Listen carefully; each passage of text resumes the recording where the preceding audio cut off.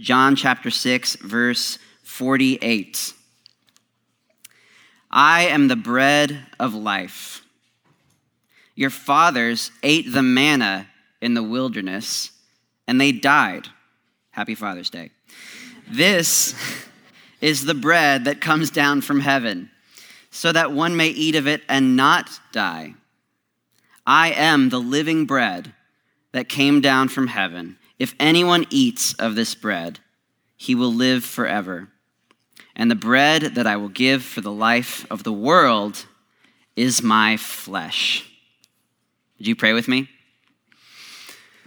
Father, we are in need of your Holy Spirit to come and illuminate this passage to our hearts. We believe that we are not here by accident, but that you've actually drawn all of us here to speak to us. And so would you cultivate in us listening ears and hearts that are ready to receive your word, whether it's difficult or not. I pray for my brothers and sisters here this morning that we would be stirred up to experience you in a brand new way, in a way that changes us forever. Would any of my words that is not from you just completely fall on deaf ears, Lord, but would your word ring true and clear this morning? We pray it in Jesus' name. Amen. Okay, so I'm pretty sure I'm not the only one who's noticed how obsessed our culture is with food. Anyone else notice that? Any other Great British Bake Off fans here? Yeah? They're just making bread, okay? It's not that big of a, and we don't even get to eat it at the end of it. We're watching them make these beautiful tiered cakes and different puddings and biscuits and, right? Like they call cookies biscuits. Did anyone else notice that? But it's like a cultural phenomenon on Netflix. It's like every new season. I love it. And it's on the heels of a lot of different popular food programs over the years. Iron Chef, Top Chef, Chopped, Chef's Table, right? Which is the most like pretentious of all of them. And the place that food has in our society is so different than it used to be. The place that food once occupied in our society is gone. Because in ancient times, as an ordinary member of society, your whole day was organized around providing food for yourself and for your family. Your whole day was about getting that bread, right? Anyone? Okay. But today, food and the entire culture around food is industrialized. And with the advent of the gig economy and our smartphones in our hands, we can have our favorite takeout through Postmates or whatever at our doorstep with one quick search of our phone. And we don't even have to think about it anymore.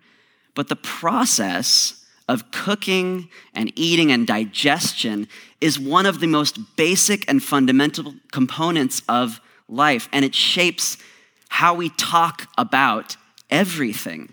We even use food language for how we talk about content, right? And information. We say that we're consuming content. We're digesting information. I'm going to go on a fast from social media. I'm binging the newest Netflix show, right?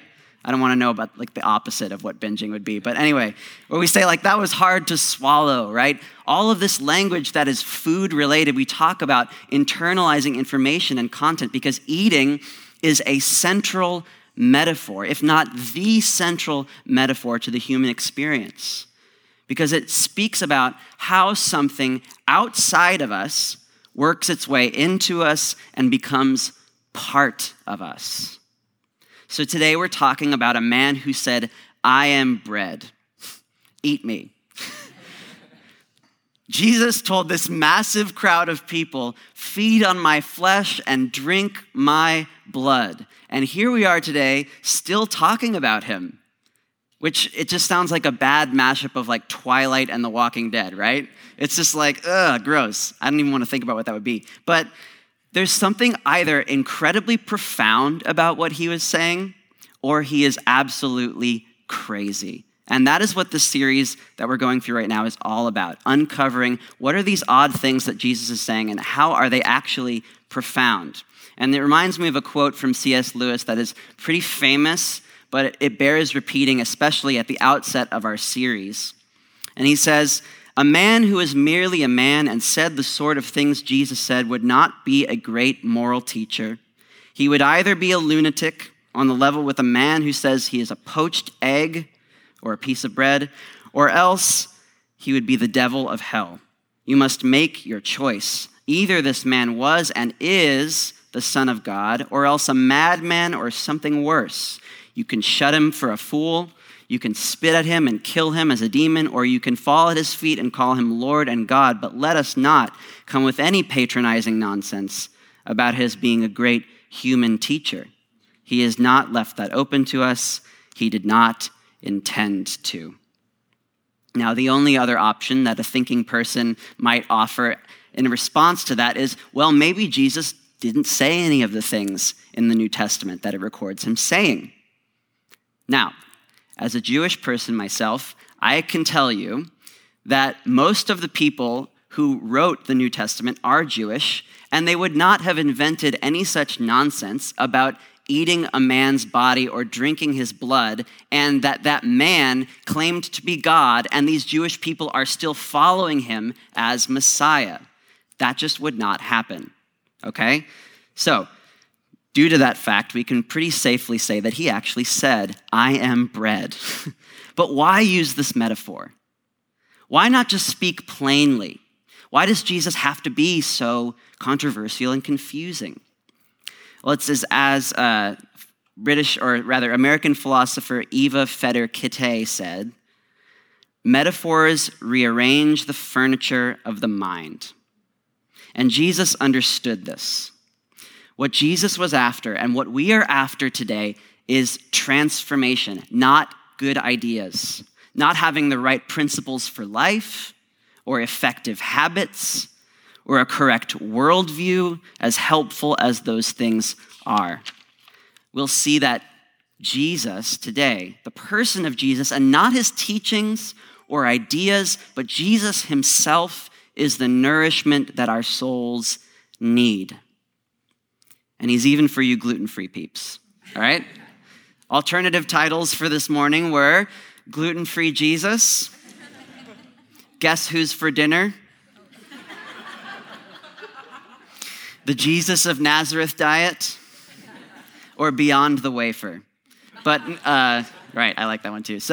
But instead, we are going with the meal. But before we look at what it entailed in this meal, we have to look at what led up to Jesus proclaiming himself to be a meal.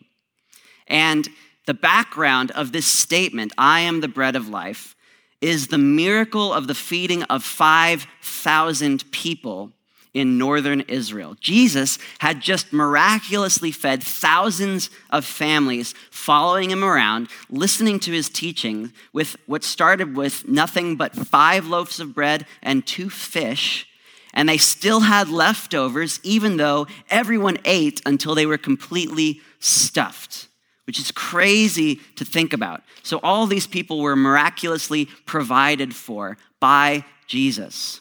And the result, besides their utter amazement, was complete mayhem. These most likely poor or impoverished northern Israelites made the connection between the miracle that Jesus performed and the expectations of their long-awaited Messiah. Earlier in the book of John, chapter 6, in verse 14, it says, when the people saw the sign that he had done, they said, this is indeed the prophet who is to come into the world. Perceiving then they were about to come and take him by force to make him king, Jesus withdrew again to the mountain by himself. So they were going to crown him king right there after he fed them, which would have started this massive political revolt against the Roman Empire, which was occupying Israel. And Jesus was like, nah, I'm not ready. So he gave him the slip, and he's out. And where we pick up in the story is after Jesus had crossed to the other side of the Sea of Galilee. And that same crowd that he had just fed followed him to get some more of that sweet, magical bread. So John chapter 6, verse 25, it says, when they had found him on the other side of the sea, they said to him, Rabbi, When did you come here?" Because he had actually just walked on the water across the sea. And Jesus answered them, "Truly, truly, I say to you, you are seeking me not because you saw signs, but because you ate your fill of the loaves. Do not work for the food that perishes, but for the food that endures to eternal life, which the Son of Man will give to you. For on him God the Father has set his seal." Then they said to him, "What must we do to be doing the works of God?" Jesus answered them, "This is the work of God, that you believe in him whom he has sent." So they said to him, "Then what sign do you do that we may see and believe you? What work do you perform?" What? Are you kidding me? This group of people that just pigged out on magic fish and chips are going to ask Jesus, "What else you got? Anything up the sleeve?" But Jesus called them out, right? He said, "You're just here because you want a repeat performance. You don't really understand what's going on or who I am or what I'm saying." And the background of this miracle that Jesus performs and this whole interaction is actually an Old Testament story. It mirrors the miraculous provision for the Israelites in the wilderness in the book of Exodus when God provided this bread called manna out of heaven, out of nowhere, for the Israelites who were wandering in the desert. And these people, these Israelites whom Jesus has fed, have made the connection between what they've experienced and that miracle from long ago. But Jesus wants them to see a different connection. He wants them to see the connection between the miracle and the miracle worker, between the gift and the giver. So Jesus responds, as we read earlier, with the first of 7 I am statements in the book of John. This one being, "I am the bread of life." Now, there are two things that we need to notice about this statement. First, these statements are much more forceful than they appear in our English translation. What he's actually saying is, "I myself am the bread of life." And in the Greek, it is the same phrase that is used by God when he speaks to Moses from the burning bush in the book of Exodus. "I am that I am." Jesus is claiming divinity by saying this. Secondly, he's not just saying, "I am God, and that's why I can make bread happen out of nowhere." He's saying, "I am the bread." And more graphically, "The bread which I will give for the life of the world is my flesh." And we have to sit with how strange that sounded. It sounded just as strange to the first century hearers of his words. But now, for them, following Jesus is this very popular thing because he can provide bread out of nowhere, so they don't have to constantly work their entire day for provision. But he knows that most of the people around him are only following him for what they can get out of it. Only as long as he is making life easier for them. So now he's challenging them to accept his true identity, because they wanted Jesus to deliver a physical resource to sustain life temporarily, and he is wanting to provide himself as a never-ending resource to bring eternal life. And they were unknowingly settling for less than they truly needed because it was all they knew to ask for. They wanted to know where their next meal was going to come from rather than trust in the character of the one who would provide for them.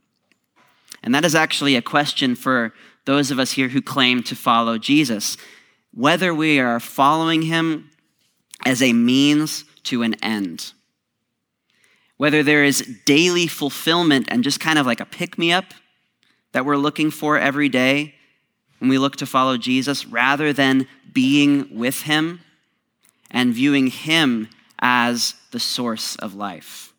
Because Jesus is not promising to deliver these things that they are after or that we are after in the ways that we want and when we want. He is promising the kind and the quality of life that is worth living no matter what we are experiencing.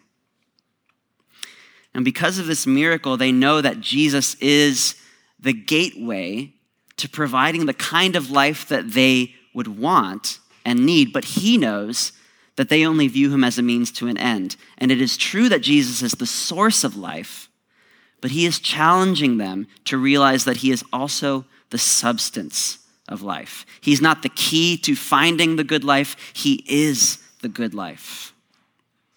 But we can't just sit here in church 2,000 years later and not feel the full weight of how weird those words sound. We have to put ourselves in the shoes of those first century Jewish listeners. And if you're sitting here today thinking, I still don't get it, neither did they. You're in good company. So let's read on in verse 52. The Jews then disputed among themselves, saying, how can this man give us his flesh to eat? So Jesus said to them, truly, truly, I say to you, unless you eat the flesh of the Son of Man and drink his blood, you have no life in you. Whoever feeds on my flesh and drinks my blood has eternal life, and I will raise him up on the last day. For my flesh is true food, and my blood is true drink. Whoever feeds on my flesh and drinks my blood abides in me, and I in him. As the living Father sent me, I live because of the Father. So whoever feeds on me, he also will live because of me. This is the bread that came down from heaven, not like the bread the fathers ate and died, like the manna in the wilderness. Whoever feeds on this bread will live forever. And Jesus said these things in the synagogue as he taught in Capernaum. So let's stop for a moment to notice that the audience and the setting of this conversation have changed. Now he's speaking to the Jews in the synagogue. So the author wants us to notice that something much more significant is happening here. Now it's not just a large crowd of people getting confused, it's the Jews, which is a term that the author uses in the Gospel of John to speak specifically about the religious leadership of the people.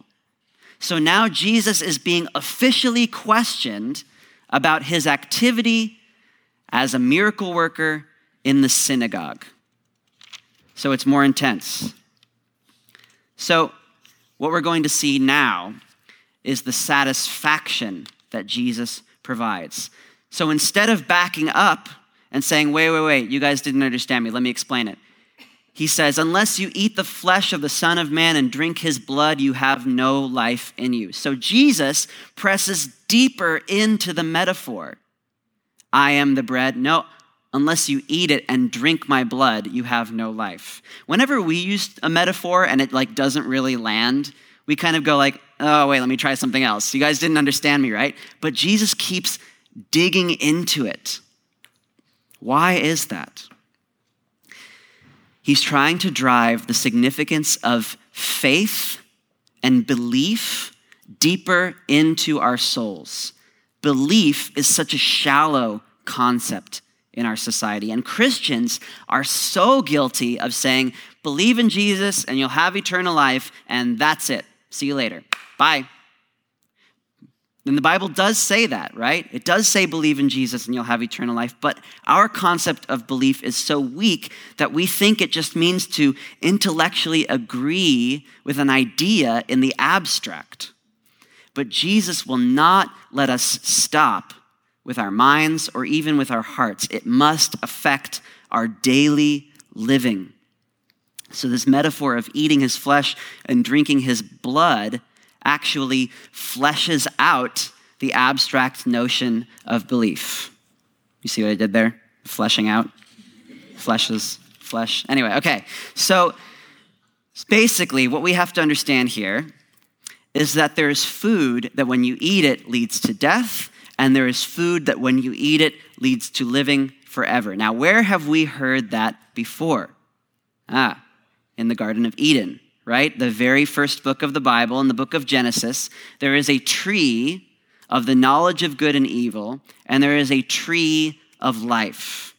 And one tree was a source of eternal life and paradise with God, and the other tree caused Adam and Eve to believe that God was holding out on them from the good life, and they could do a better job of providing for themselves. In Genesis, God says, if you eat this fruit, you will surely die. And Jesus here says, unless you eat the flesh of the Son of Man, you have no life in you. Food has always had a significant place in God's story, and it always plays a pivotal role in how we remember what God has done.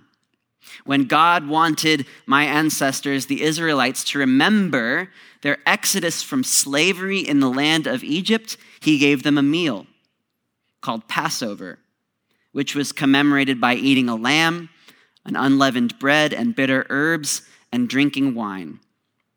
And that is the meal that prefigured what Jesus is describing here, what we often call communion or the Lord's Supper. And when Jesus celebrated Passover with his disciples, just moments before he went to the cross, he took that traditional Passover bread and wine and said, "This is my body and this is my blood." So that meal and the meal that Jesus is talking about here are symbols that point to the most radical and polarizing truth in human history, and that is that God himself became a man in order to have flesh that could be sacrificed for our sin.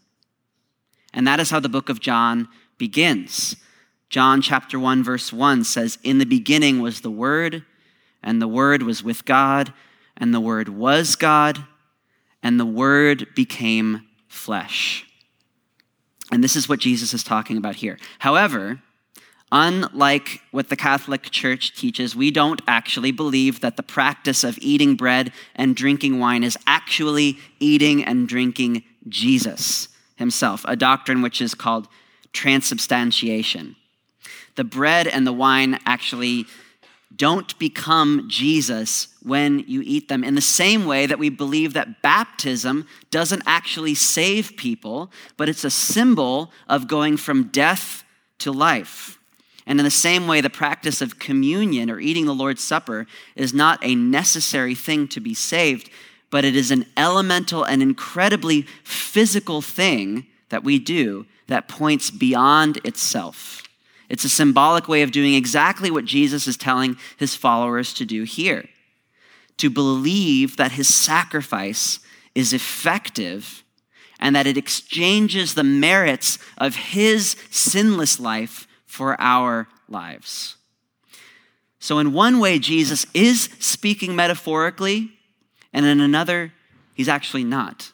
While he's not telling us to become cannibals and eat his flesh, he actually did give his flesh and blood to be sacrificed for us. And the bread and the wine of the Passover meal were symbols of his body and blood, and they were also symbols of the body and the blood of the Lamb that died to bring Israel out of slavery in Egypt. And just like we saw last week, when Pastor Lorenzo taught us, is that Jesus is introduced as the Lamb of God, whose body and blood became the ultimate sacrifice to bring us out of the bondage of sin. Now, all of this is still very strange and hard to understand, and so we're still in good company if we don't quite get this, because neither did his disciples. In verse 60, when many of his disciples heard it, they said, "This is a hard saying. Who can listen to it?" But Jesus, knowing in himself that his disciples were grumbling about this, said to them, "Do you take offense at this?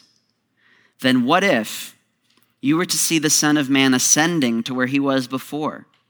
It is the Spirit who gives life. The flesh is no help at all. The words that I have spoken to you are spirit and life. But there are some of you who do not believe." For Jesus knew from the beginning who those were who did not believe, and who it was who would betray him. And he said, "This is why I told you that no one can come to me unless it is granted him by the Father." So the audience changes again. It goes from a crowd to the Jewish leadership to hear his disciples. And it is his disciples who say, "This is hard to understand." Literally, they say, "Who can stomach it? Who can swallow these words?" So Jewish law, like I said earlier, forbids the practice of eating or drinking blood. So for them, Jesus' teachings went from weird to what seemed like heresy. They can't understand the spiritual truth of his message, and so they're very, very close to writing him off completely. And the irony is thick. All he is asking them to do in saying, "Eat me," is to trust his words spiritually. But they're getting hung up on the difficulty of the metaphor, and so they say, "Who can swallow these words?" And Jesus notices that they're offended. He says, "Are you offended at this?" And the word that he uses is actually scandalized.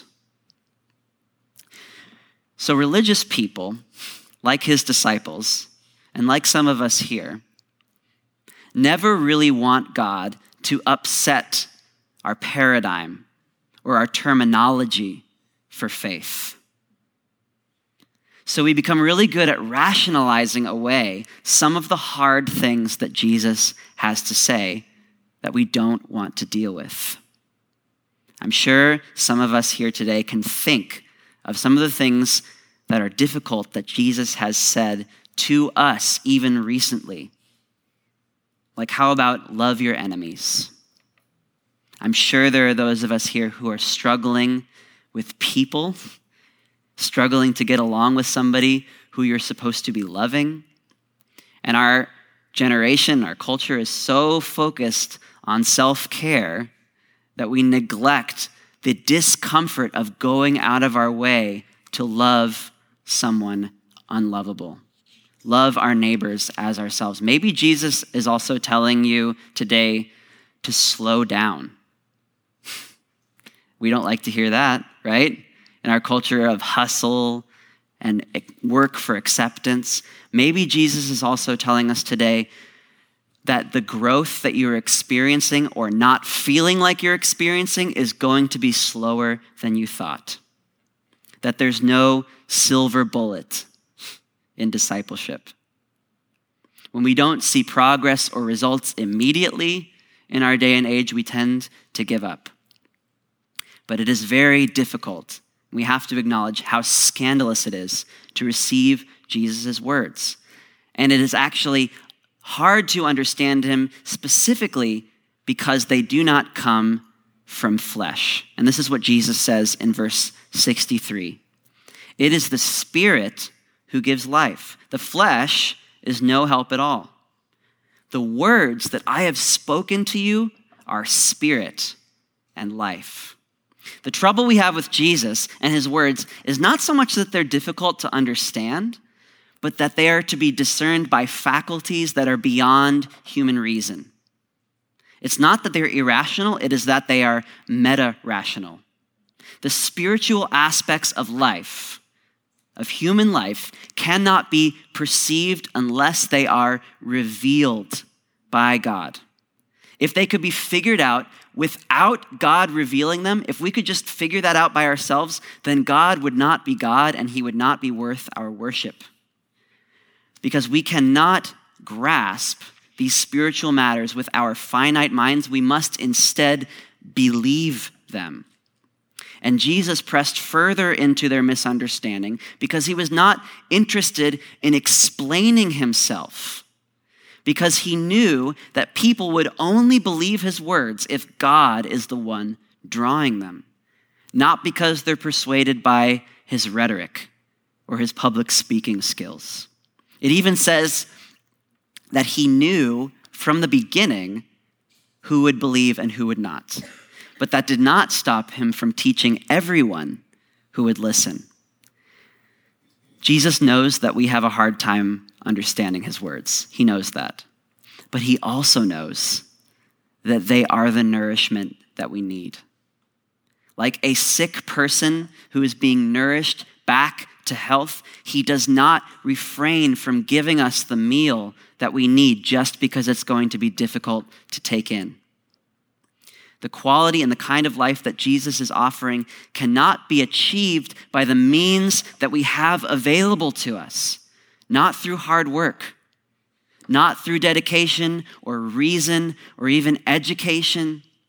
All of these efforts fall short because they are confined to a limited aspect of reality that Jesus calls the flesh. Jesus is telling us that spirit and flesh have been divorced since the fall of mankind in that garden. And the way to unite them is a spiritual answer to a spiritual question, but it is as simple as receiving a meal. Where humanity was doomed through one meal, through another we can be saved. Remember in the Garden of Eden when Eve took the fruit because she was told, "You will not die." That was only true in the physical sense. In a spiritual sense, humanity was doomed, and in this complete reversal, Jesus tells us that this bread he is offering will enable us to live forever. But we often reject this meal, which will offer us spiritual and eternal life because we are more concerned with maintaining our ideal form of our current existence. But Jesus is not interested in allowing us to preserve our current form of life. Eternal life cannot be merely stapled on to our current mode of existence. One must be exchanged for another. But Jesus says, there are some of you who do not believe. And that is certainly true today, even in this room. There are some of us who have been sitting here in these chairs for quite a long time now, week after week, for various reasons. Maybe you've stuck it out because of a friend, or maybe because it hasn't become too weird or uncomfortable yet to be at church. This might be what pushes you over the edge in the other direction. But it certainly did as well for the disciples in Jesus' time. Read verse 66. After this, many of his disciples turned back and no longer walked with him. So Jesus said to the 12, "Do you want to go away as well?" Simon Peter answered him, "Lord, to whom shall we go? You have the words of eternal life, and we have believed and have come to know that you are the Holy One of God." Many disciples turned back.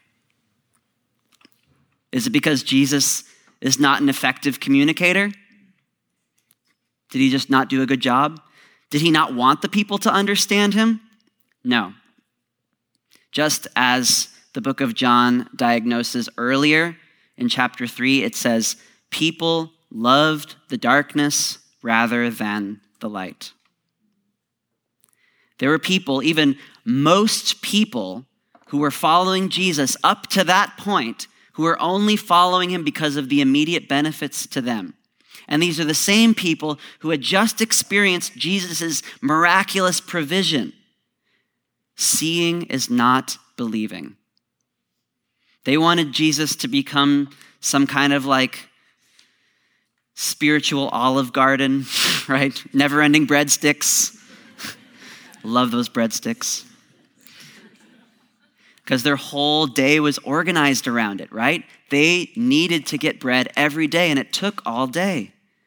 And if they couldn't be sure that he was going to give them what they believed they needed, it was not worth sticking around to deal with the confusion.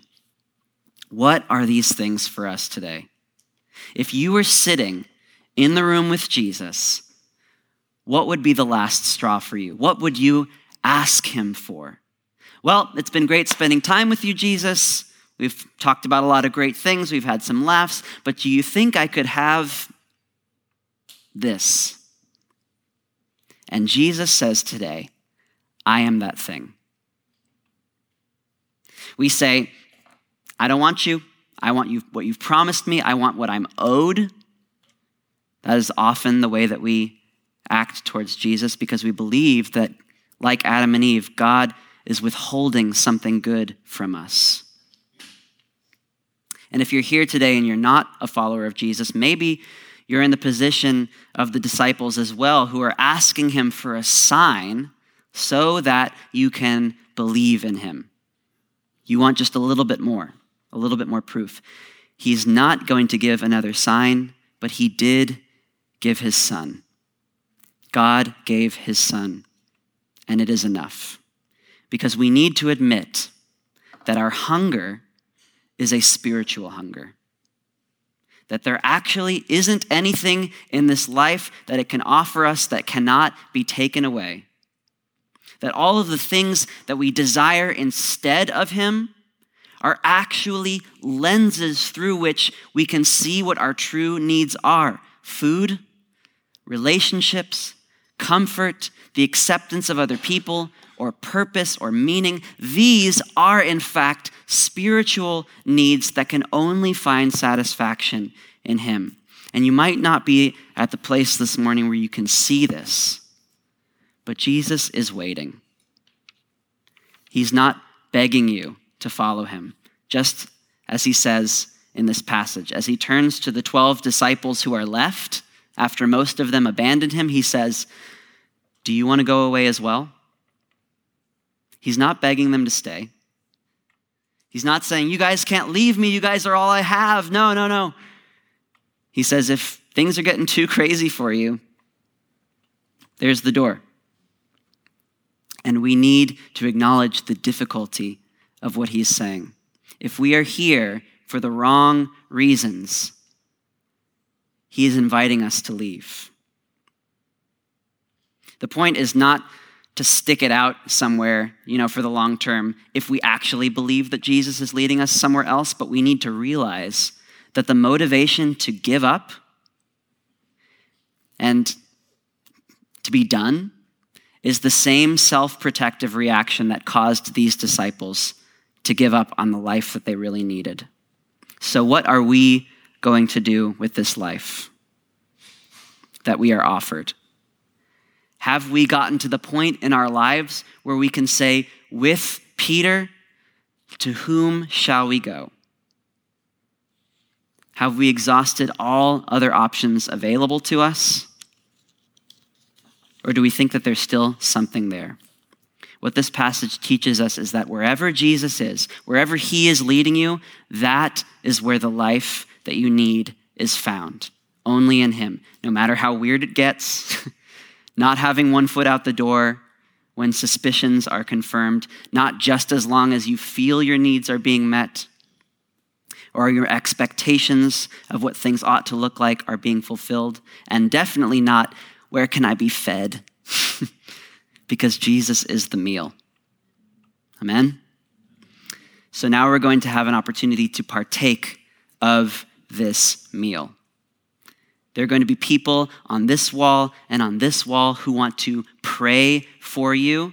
This is an opportunity to commune with God in the very way that Jesus is telling us to in this passage. To pray, to have communion with God, to have somebody else pray for you is like a rich meal with friends. If you do not know where you stand with Jesus, you've been frustrated by some of his words, and you do not know how to respond, but you want to, go to them and ask for prayer.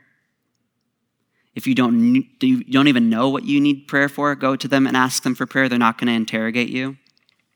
Allow our church to intercede for you. We're also going to participate in communion, as we talked about, allowing this physical act to give our souls room to meditate on what God has done for us in the gospel, that his body and his blood were sacrificed for us, his life in exchange for ours. So as you take the double-stacked cup, the juice representing his blood and the wafer representing his body, give yourself room to contemplate what he has done for us. We're also going to worship in song. I don't care if you sing well or not, or if you think you sing well or not, or if the person behind you sings well or not, and it's distracting. Just sing. There's these carpets up here to my right and my left. You can come and kneel and sing there as well. But lastly, partaking of the meal involves allowing God's word to permeate our minds and our hearts every single day. That is why we read scripture as a church together in our Bible reading plan. And in the book of Deuteronomy, as Moses was talking to the Israelites who had been delivered and who were still in the wilderness, he said, "He humbled you and let you hunger and fed you with manna, which you did not know, nor did your fathers know, that he might make you know that man does not live by bread alone, but man lives by every word that comes from the mouth of the Lord." And as we saw today, Jesus himself is that word. So let's pray together.